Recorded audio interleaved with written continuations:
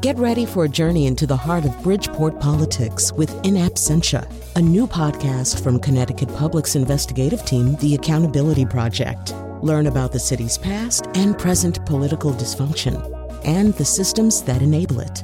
Tune in wherever you get your podcasts. Funding provided by Gregory Melville and Susan Fox and Kathleen Bromage. From Connecticut Public Radio in Hartford, this is Audacious. I'm Kyone Wolfe. When I was a kid, my family spent a lot of time on the shore of Dunning Lake, at winding trails in Farmington. There, I would not venture out to swim. No, I would go in search of cigarette butts. When I would find one, it felt like a little present. I would slowly peel and unwrap the filter. It was similar to how it felt to peel the paper off of an ice cream cone. And then I would examine the soft, cottony, plasticky filter. It felt like a seed that I'd liberated from its shell. And then I would put it in my mouth and chew. Not just once. I would do it every time we would visit Dunning Lake. Now, as uncomfortable as this is to imagine, it's also not entirely uncommon. Kids, especially, explore the world with their whole bodies, including their mouths.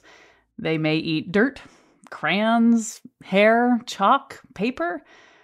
But when the kid is over 2 years old, and they're still doing it on a regular basis, it's possible they have an eating disorder called Pica, which is the Latin name for the magpie, a bird who's known for its unusual eating behaviors. Pica affects up to 30% of children ages 1 to 6, and it's not uncommon that these children also have developmental or intellectual disabilities, as well as OCD. Now, most of the time, the symptoms are manageable, and they go away on their own, like it went away for me. But sometimes it doesn't, like for 11-year-old Cameron, who had to have surgery because he ate magnets and screws. You'll meet him and his mom, Shannon, in a little bit, as well as a researcher who did a study with parents of kindergartners to try to understand how pica manifests in children. And it's not only kids. Sometimes pregnant women develop it too. Because the volume of blood rises during pregnancy, iron levels may dip, a condition called anemia. And if this isn't corrected with supplements, sometimes pregnant women eat things like rocks. Usually this goes away after pregnancy, but for Teresa Widener, after giving birth, the condition didn't stop. Every day for 20 years, she ate up to 2 pounds of rocks. I asked her to bring me back to when it first started. I was probably like 23 or 24. I was pregnant with my first child. I smelled an earthy smell, and I saw the rocks there, and I just picked one up and tasted it. Was there a part of you that's like, what is going on? Why do I want this? Yeah, there was a part of me that said that, but like I said, the earthy smell and it just drew me in, so. And it's one thing to do it maybe while you're pregnant and your body's hormones are doing all sorts of stuff, but this continued for you, yeah? Yes, it continued for me on up for like at least 20 years. I have finally stopped now. When did you stop? I stopped about 10 years ago. I have my granddaughter who passed away 3 years ago. I had custody of her, and for my health benefits, I was raising her. I decided to stop. How would you choose which rocks to eat? Was there a certain kind, or are they all equal opportunity possibilities? No, there is a certain kind. It's like a shell rock. They still make a noise like when I bite down on them, and I did take a hammer to them sometimes, but they're not as hard as like a regular rock, like a gravel you go out here and pick out in the driveway. So it's a certain kind of rock. I actually, in my houseplants, I always put a rock in each houseplant. And so before getting together with you, I grabbed 3 different kinds of rocks. One is sort of this black, shiny rock with spots on it, and another is this sort of granite-looking rock, and another looks sort of marbly. If you were to see any of these 3, none of them would be contenders, right? Not really. The granite rock looks more of the kind, though. Huh. Did you have one place where you could find the kind of rock that you would eat? At my mom's house, there was a bank there. But then when I moved to Bedford, Virginia, I also found a bank here in Bedford that had the same kind of rocks. Will you take me through what it was like for you? So you would identify the rock as the rock that appealed most to you, and then what would you do? When I live here in Bedford, it was on the side of a like not real busy road, but it was a busy road. So I would pull over and just act like I had car problems or something like that because people would think I was crazy. But I'd have a bag with me and I'd go to the bank and just start picking up the rocks. And when cars would come, I'd stop sometimes. So When would you start eating them, and how would you break them up? usually when I got home, I'd start eating them, not in the car. I have ate them in the car before, but like a lot of times I had gotten, well, not a lot, but a few times I had gotten choked. So Wait a minute. A what? Were you alone? yes. So I quit doing that as much. So So when you would gather the rocks on the side of the road, hop in your car, head home, what would happen next? I'd most less keep them in the bag and just go to the bag when I needed one. I did take some and crush them, and I had a little pill bottle that I kept them in, like a prescription kind of. So So you would break them up. How would you break them up? with the hammer on my kitchen counter. And then you would put them in the pill bottle. Did it feel like that to you? Did it feel like medication? In a way, it did. Yes, I had pretty much always had an iron deficiency, and I guess, like you said, when I was pregnant, I guess it was a little bit more with my hormones also. When I picture eating rocks, I picture pain. I picture pain in my mouth. I picture pain in my stomach. What was it like sensually for you? I didn't have any pain. My teeth have not always been the best, but it was not because of the rocks.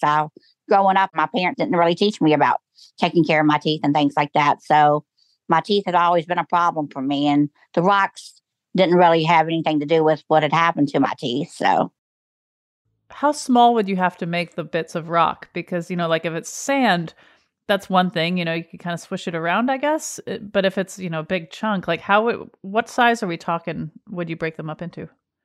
probably like the size of a nickel or a quarter, maybe bigger than that, a 50-cent piece or so. And then you would just sort of gnaw on it like a Necco wafer or something? I just like put them in my mouth and crunch on them. And I had some teeth that are like pretty strong. And when I gnawed on it, it just actually broke the rock. Was any of it satisfying? Yes, it was satisfying. The crunching was satisfying to me. So How did it taste? it tastes kind of like what I would think a little bit different than dirt, but kind of like something to do with the earth. And that gave me satisfaction. How many would you eat in a day? Or how would you even gauge how much you ate in a day? I didn't really gauge how many I ate in a day. It's just what I felt like eating in the day. So I'd have them just whenever I felt like it. And to me, too, sometimes I got a headache. And if I had the rock, it would help me with the headache. So How did it feel in your stomach? Did you have any sort of reaction to it there? no, I didn't. You got married in 2012. You've said you started eating fewer rocks after your marriage. Do you think that love sort of helped? Yeah, it did because, like what I said with my husband, and then getting custody of my granddaughter, love was a big part of it. So What happened in your life that caused you to eat fewer and fewer and eventually no more rocks at all? my granddaughter was born with some health problems, and she lost her leg to a blood clot when she was 2 months old. And then she lost a kidney to kidney cancer. She was on a ventilator, trach, and G tube dependent. And we had nursing here on and off, but not all the time. So I had a great deal of responsibility of taking care of her. And she had my whole heart. And the rocks just didn't mean as much to me anymore. So, but she did pass away in 2020. And this year she would have been 10 years old. She was 7 when she passed away. So, I'm very sorry. yeah, I'm dealing a lot with depression issues now, and I'm going to therapy for that. Good. I'm glad you're able to take care of yourself. Thank you. So today, it's March 2023. When you see these rocks, these particular rocks, what do you feel? Are you still attached to them in any way? I'm still attached to them, and sometimes I feel like now because of her death that maybe I might need them again. But addiction runs in my family too. My daddy died at 41 from alcohol abuse, and he had cirrhosis of the liver. And sometimes I'm tempted to also drink. So it's just really hard for me to decide what to do. And that's why I am glad that I am going to therapy, because losing a child is a very hard thing to do, especially at the age that she passed away. And as much responsibility as I had in caring for her, I miss that every day because, like I said, it was a lot to do every day with her. And now that my husband doesn't live with me any longer either, we're still married, but we're separated. And with me being here by myself, it's just a lot on me. So. And rocks are freaking everywhere, like Yes. you are constantly surrounded by these things. Yes, ma'am. How many people in your life totally understand what you're going through and love you? And that's it. They just totally love you. How many people do you have like that? My family loves me no matter what. And they understand what I'm going through now and what I was going through. My kids had a hard time with me eating rocks because they had lost their father earlier in their lives and they didn't want to lose me. But I think they also knew that with my anemia, and they understood about the pica also. What are the ways that people have misunderstood you? How have they treated you? I just feel like people misjudge me and don't try to take the time to get to know you as a person. They just like to poke fun at you. So if you could sort of take the world by the shoulders and shake everybody and correct them about what you've been going through, what would you say? I guess that I'm a person and that I think a lot of people hide things that they do. I have a pica, I had a health issue, and think about things before you say them. I think you should not judge people as quickly as you do. So, for people who are listening to this conversation now and they have their own struggles that are maybe similar to yours, what would you say to them? just to be yourself and not to be ashamed of yourself. And if you need help, ask for help. So, how are you feeling today? today I'm okay. I'm kind of emotional since I'm talking about everything, mainly because of my granddaughter, and the loss of her is still new to me. And the eating rocks, like I said, it brings up me raising her, and it just is hard in general. So, do you feel like, in a way, you have been simplified into the lady who eats rocks, and that's all you are?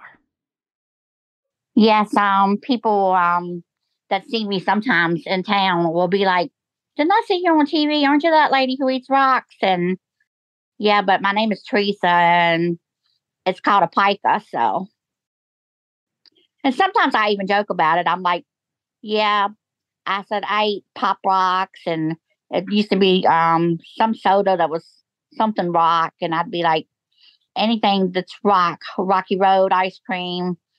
So I try to joke about it myself, but in a way, it does still hurt my feelings that people just assume, yeah, you're that lady that eats rocks. So, has there ever been any other thing like rocks that you've been interested in or have eaten that's not common? That's pica.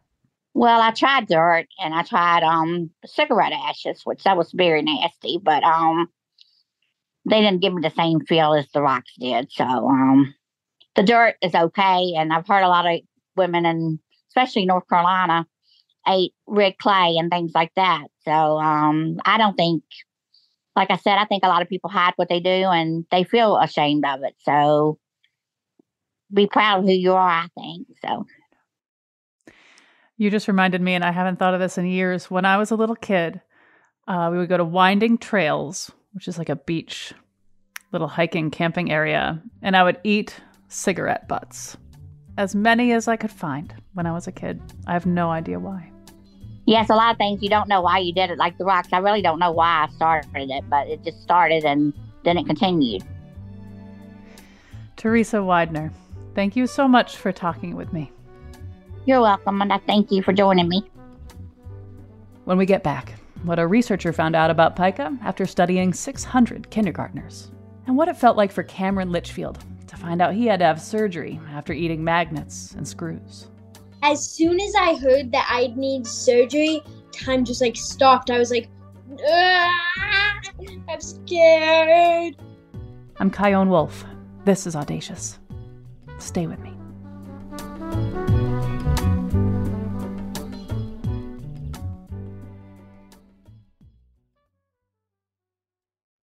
Support for this podcast comes from Hartford Healthcare. Elevating Health is funded by Hartford Healthcare. Loneliness can be a significant health risk to people of all ages. Dr. Laura Saunders, a psychologist from Hartford Healthcare's Institute of Living, talks about social isolation and why we need to connect in person. Loneliness actually is a pretty significant health risk for people that struggle with social isolation. It affects their blood pressure, it affects their immune system, it affects your willingness to get up and get out, and can cause some not just emotional issues, but health problems as well. You're not alone. Dr. Saunders explains how important it is for us to look to others and get out of our comfort zone. I like to talk about social isolation as not just that individual's problem, but it's a community problem or it's a family problem. We need to connect with others. We can take space at times as well, but we need to step out of our comfort zone and do things to connect with other people. It's life-saving. For more information, go to ctpublic.org/elevatinghealth. This is Audacious. I'm Chion Wolf. Today we're talking about pica. It's a condition where people, usually kids, but sometimes adults, regularly eat inedible objects. Later, you'll meet an 11-year-old and his mom and find out how life has been different since he had surgery after eating magnets and screws. Now, there have been very few studies about pica, and one of them was co-authored by Sigita Lesinskina. She's a child and adolescent psychiatry consultant at the Ministry of Health in Lithuania, and she's a professor of child and adolescent psychiatry at Vilnius University. She and her team created an anonymous online questionnaire for parents or guardians of children aged 3 to 6 in their country. They asked questions about the peculiarities of their child's eating habits and any perceived sensory sensitivities. Sigita found out that a total of 3.7% of participants indicated that their child ate non-nutritious, non-food substances. So what else did she find out about pica? It's so complex that it's difficult then to research and to have one brief answer to this. But that it is related field to sensory stimulus, how our body integrate sensory stimulation, what we see, what we hear, what we smell, how we perceive touch, we integrate in our nervous system. So that integration process have peculiarities. Why it is good for them to eat, why it is tasty. And it could be some deficiency of nutrients. And if that happens and person starts to want to eat not eatable things, that may be something going on in the body metabolism. And it's good to go for checkup, I would say. For some people, this condition comes and goes. Are there some people who are always drawn to eating objects? There are very few, I would say. And as I was saying, that it's surprisingly little research data on this. It's very difficult, organizationally, how to investigate this. Quite rare situations. But I would say that all that process of preparation, especially for the young child, they need to create, strategy to wash salads, to wash cucumbers, for example, cut cucumbers.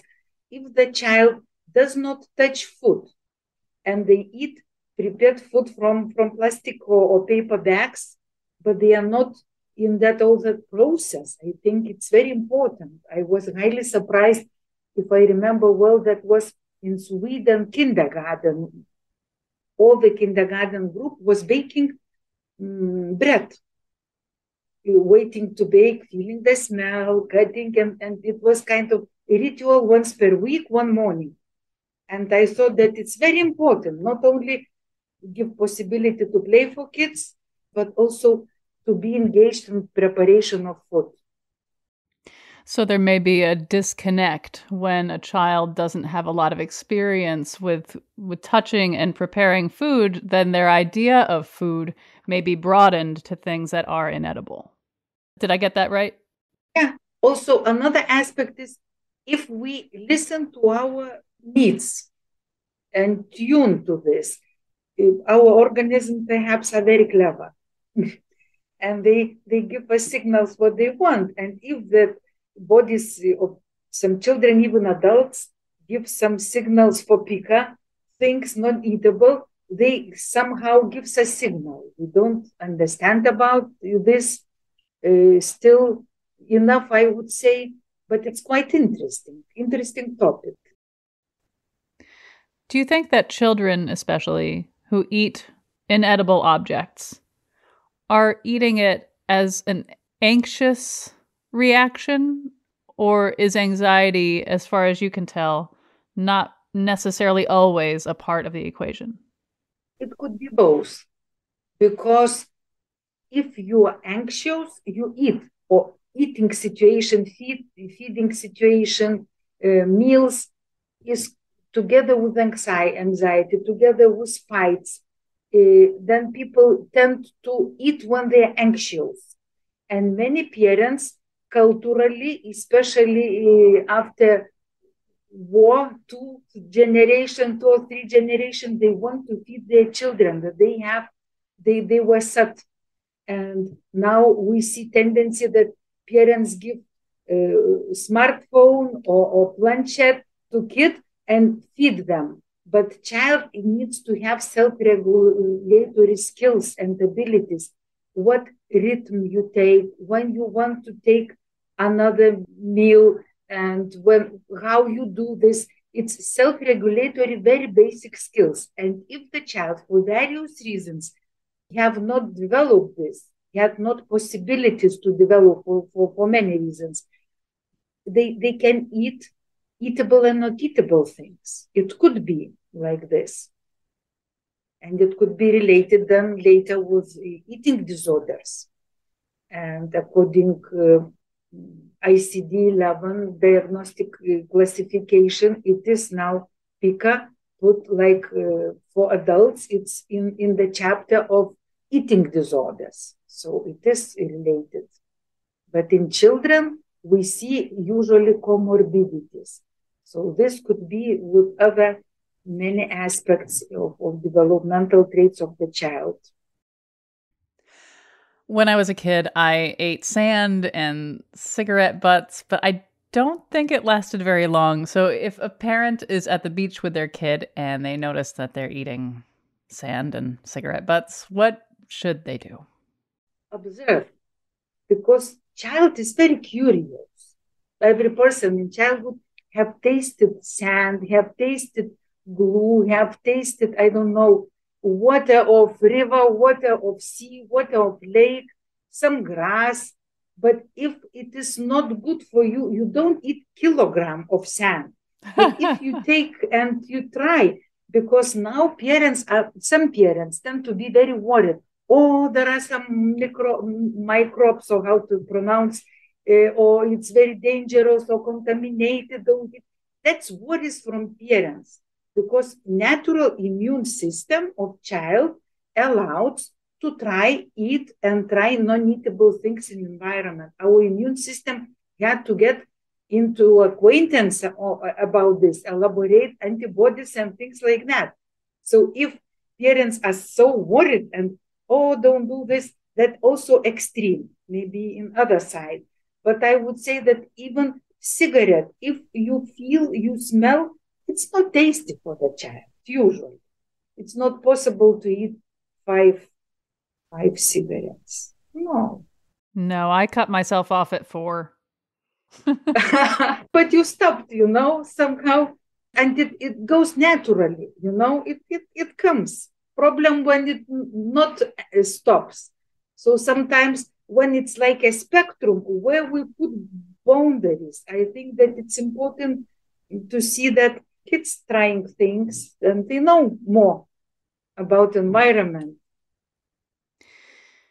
Do you think there's anything good about having Pica?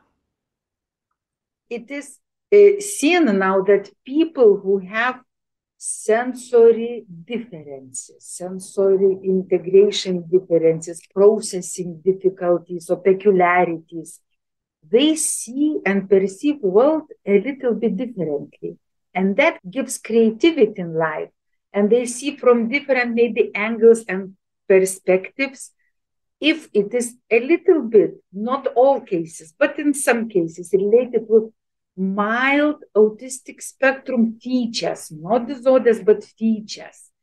And in comorbidity, attention deficit hyperactivity, ADHD features, mild features. These people very creative and they see and perceive world from other perspectives, and they think they give maybe more colors into life, and they are usually more visually capable people, and their strengths is mechanic, architectural, visual cues better than verbal cues. So many artists, film directors, musicians, storytellers and writers also, if they share with others, it's good. It's good for art, I would say. Well, did I miss anything? Is there anything else you want to add to this conversation about Pica?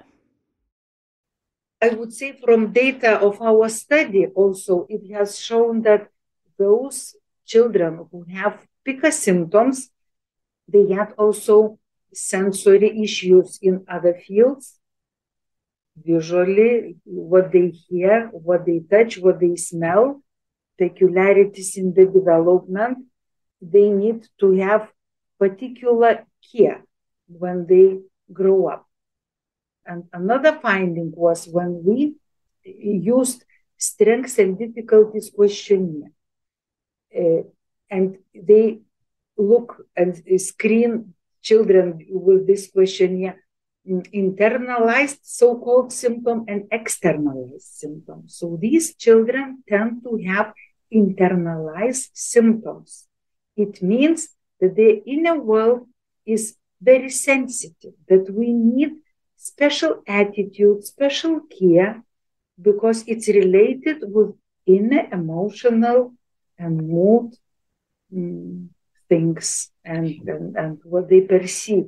So these children, we need to take care maybe more and try to understand specificity of them and give good environment to grow up. And it was very surprised for me, that result, because I was thinking that those who have sensory integration peculiarities, usually they would have more externalized symptoms, so-called, but they have internalized. So it means that our emotional things, mood things, more peculiar, and also relationship with peers, we are very specifically sensitive to this.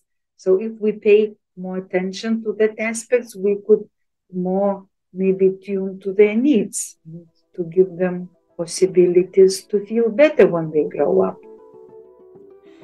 Well, Professor Sigita Lesinskine, thank you so much for talking with me. Many thanks that you invited me. After the break, what's it like to be a parent of a kid with Pica? I still am fearful on a consistent basis. I want to go every evening before bed and have an x-ray taken. I wish I had, you know what I mean? I'm Kyone Wolf. This is Audacious. Be right back.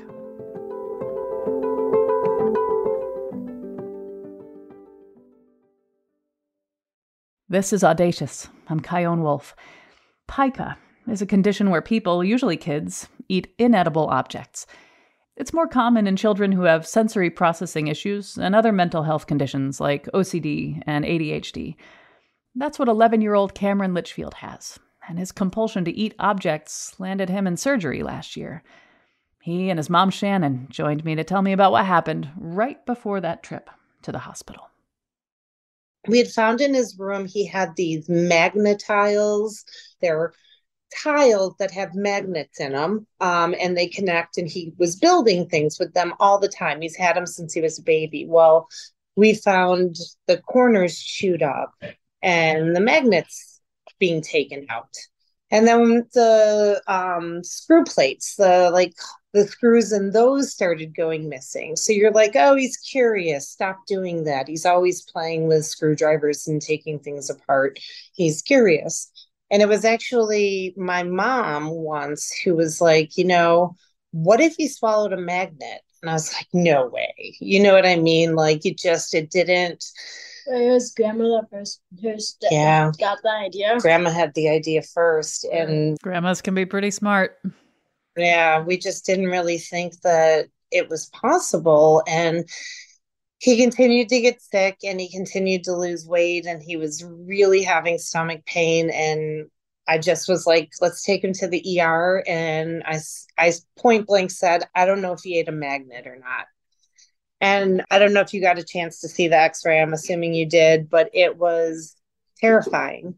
There was a abundance of magnets. You could see various types. You could see the circle ones stacked up, and then you could see the screws. But, I wish that I could say I was exaggerating, but it was like 20 magnets. He also had a piece of they said rope, but we later found out it was yarn that was in his stomach and was exiting his stomach through, I believe it's called the pylorus, and it created an ulcer.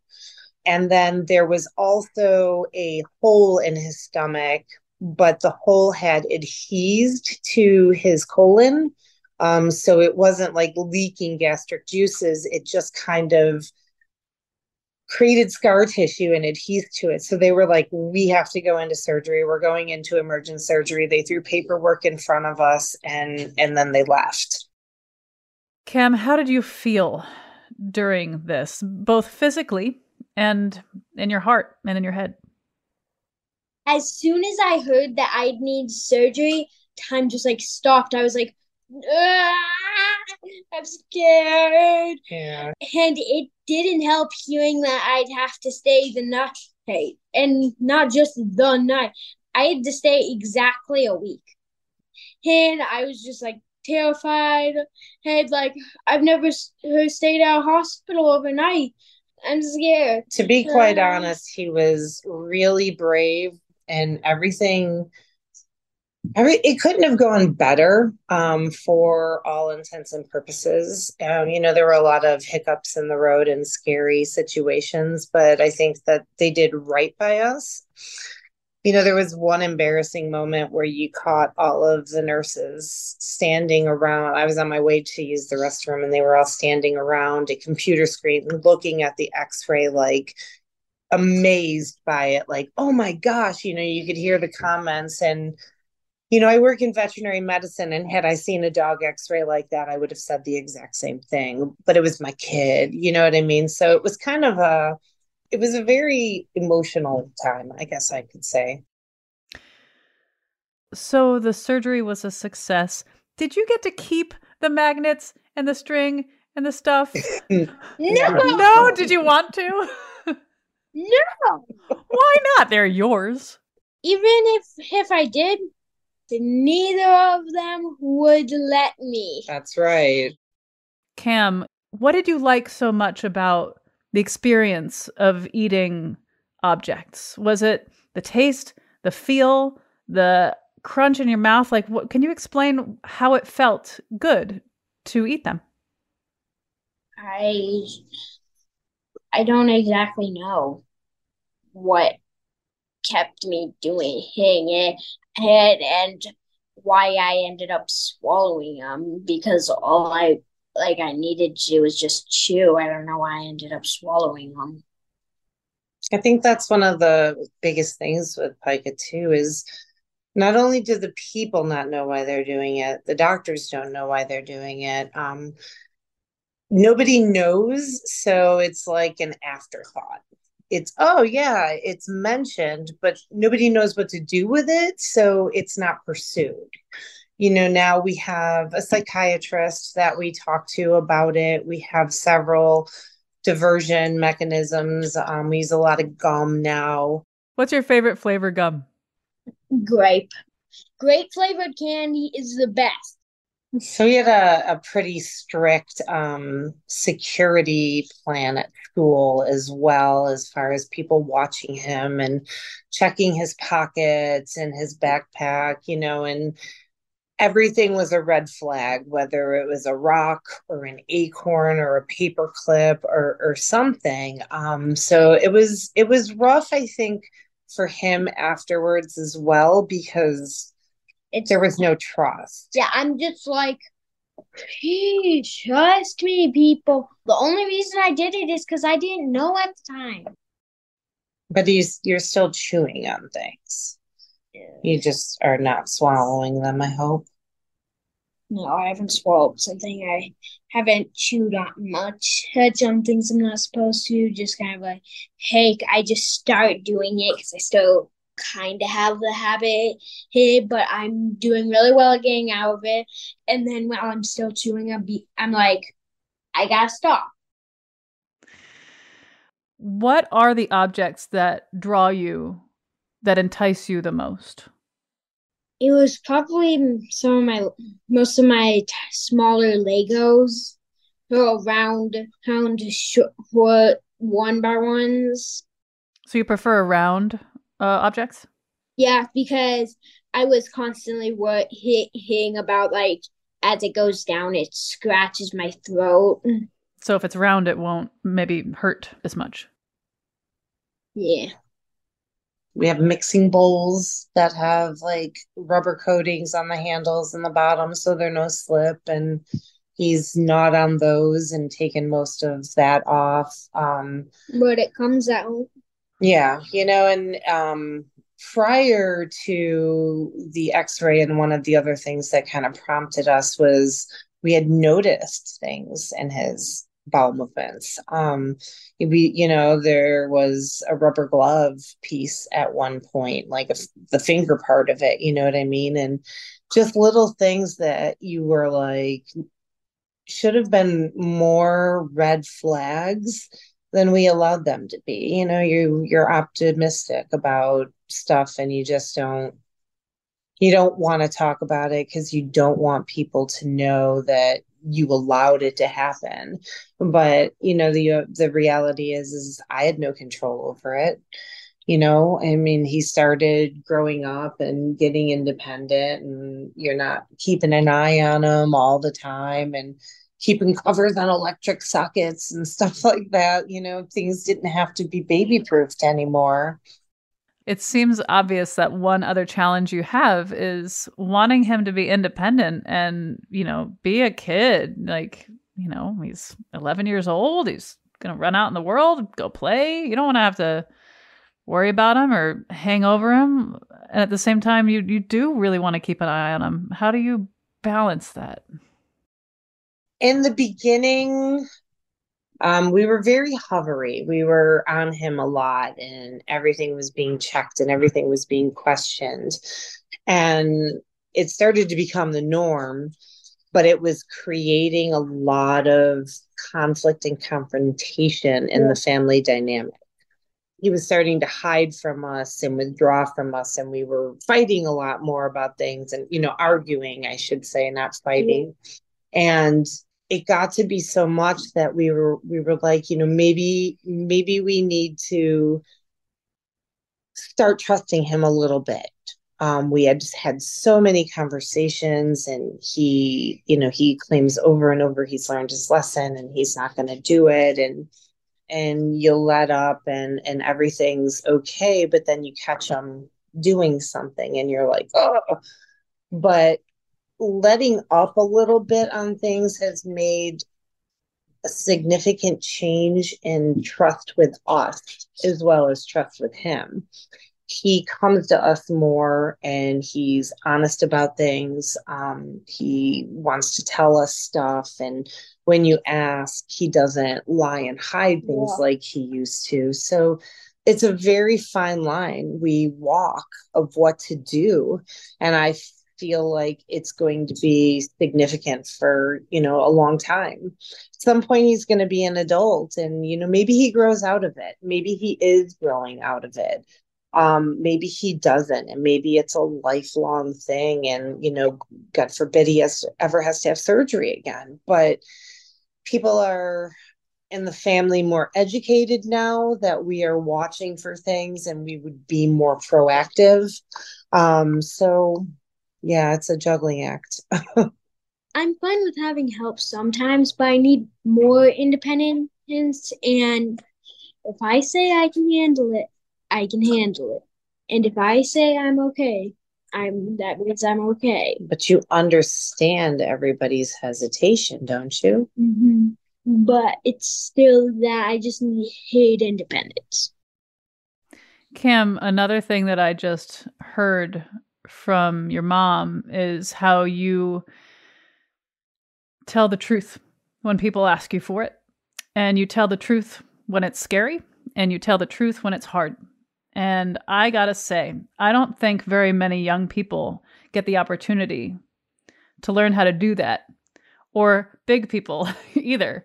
And so this is easy for me to say on the outside. I recognize that. But it is exciting to me to think that one of the things that you can get out of this is being really good at saying difficult things when it really, really matters. Do you feel like you might be able to continue that tradition? Yes. As it scratches its chin. If I didn't be honest, I probably could have died.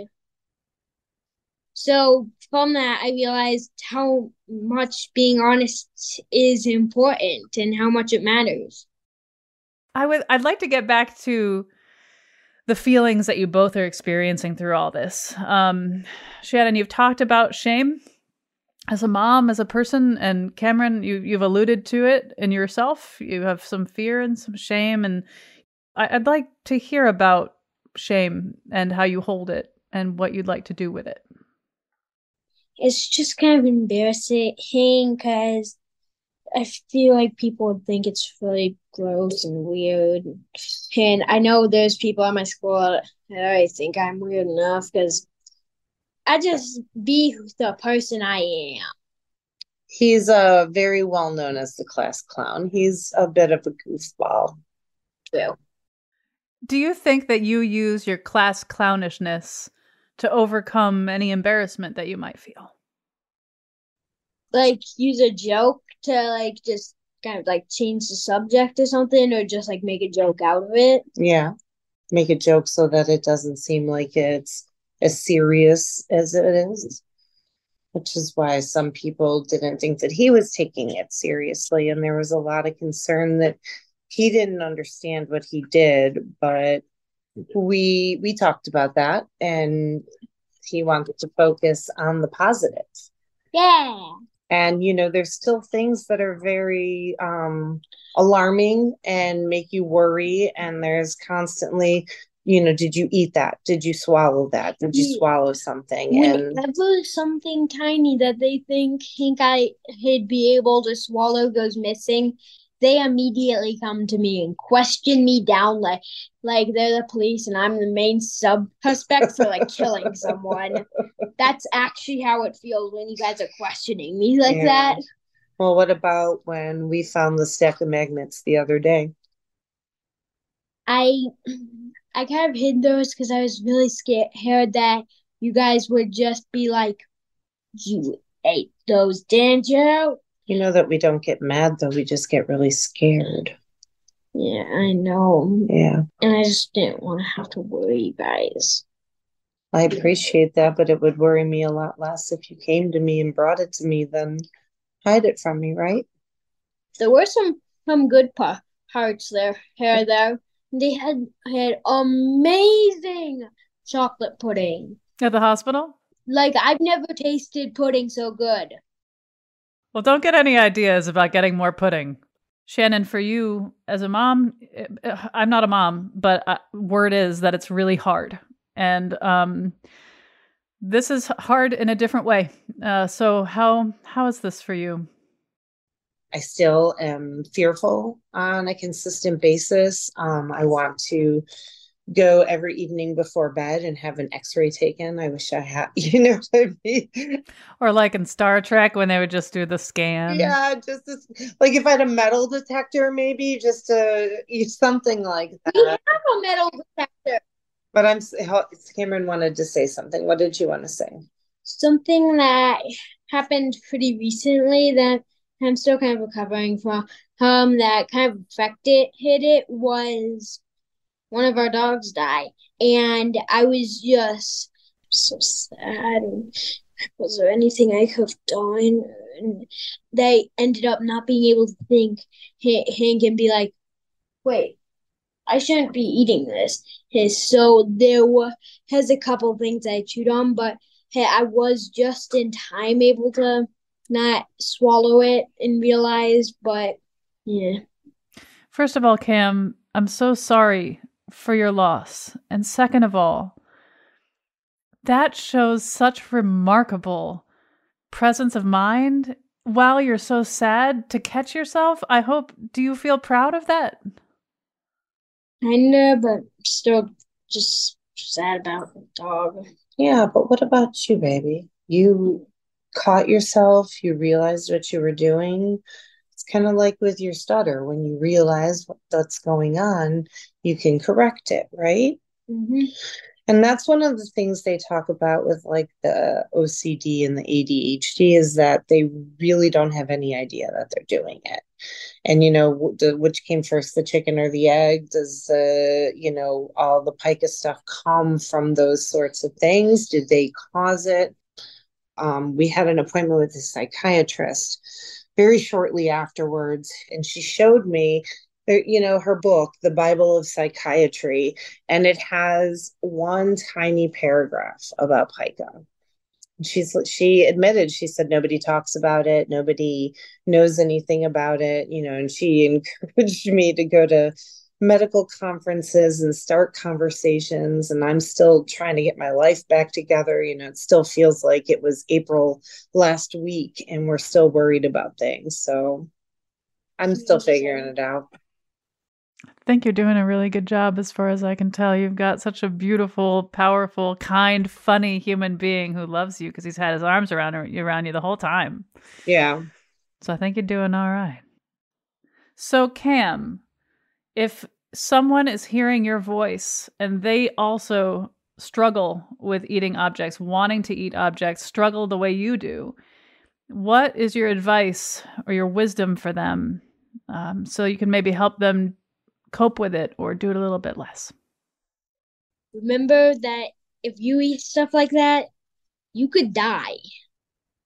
If you have to go get surgery and stuff, you'll have to be in the hospital for a while and you won't be able to see your beloved pets. Shannon, same question for you as a parent. If someone's hearing this and they don't think it could be their kid, but it might be on the table. It could be, maybe, possibly. What do you wish you'd known or thought of before?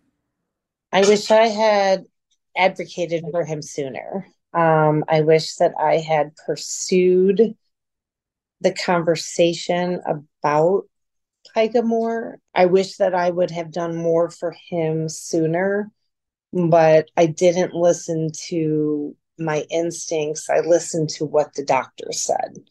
And the doctors aren't his mom. And it's not, I never want to say that any of our doctors did us wrong. It's just, I don't think they knew what to do. You know what I mean? And I wish that people would just have that conversation more. Well, Shannon and Cameron Litchfield, thank you so much for talking with me. And Cameron, I'm going to head out and buy some grape gum and think about you every time I have a piece. You can get it in bulk on Amazon. Thank you. Thank you. It was a pleasure talking to you. And I really appreciate your time and your ability to help spread some awareness. Thank you. No, thank you for helping me become famous. We'll have more information and resources about pica on our website, ctpublic.org/audacious. Melody Rivera produced this episode with help from Jessica Severin DeMartinez, Khalil Rahman, Meg Fitzgerald, Meg Dalton, and Katie Tolarski at Connecticut Public Radio in Hartford, and thanks to our interns Carol Chen and Stacy Addo. We did another episode with someone who has OCD and ADHD. One Connecticut woman invited me into her home to talk about her relationship with hoarding disorder. You can listen and subscribe wherever you get your podcasts. Send me your thoughts on Facebook, Instagram, and Twitter at Kyone Wolf, or you can send an email to audacious@ctpublic.org. Thanks for listening.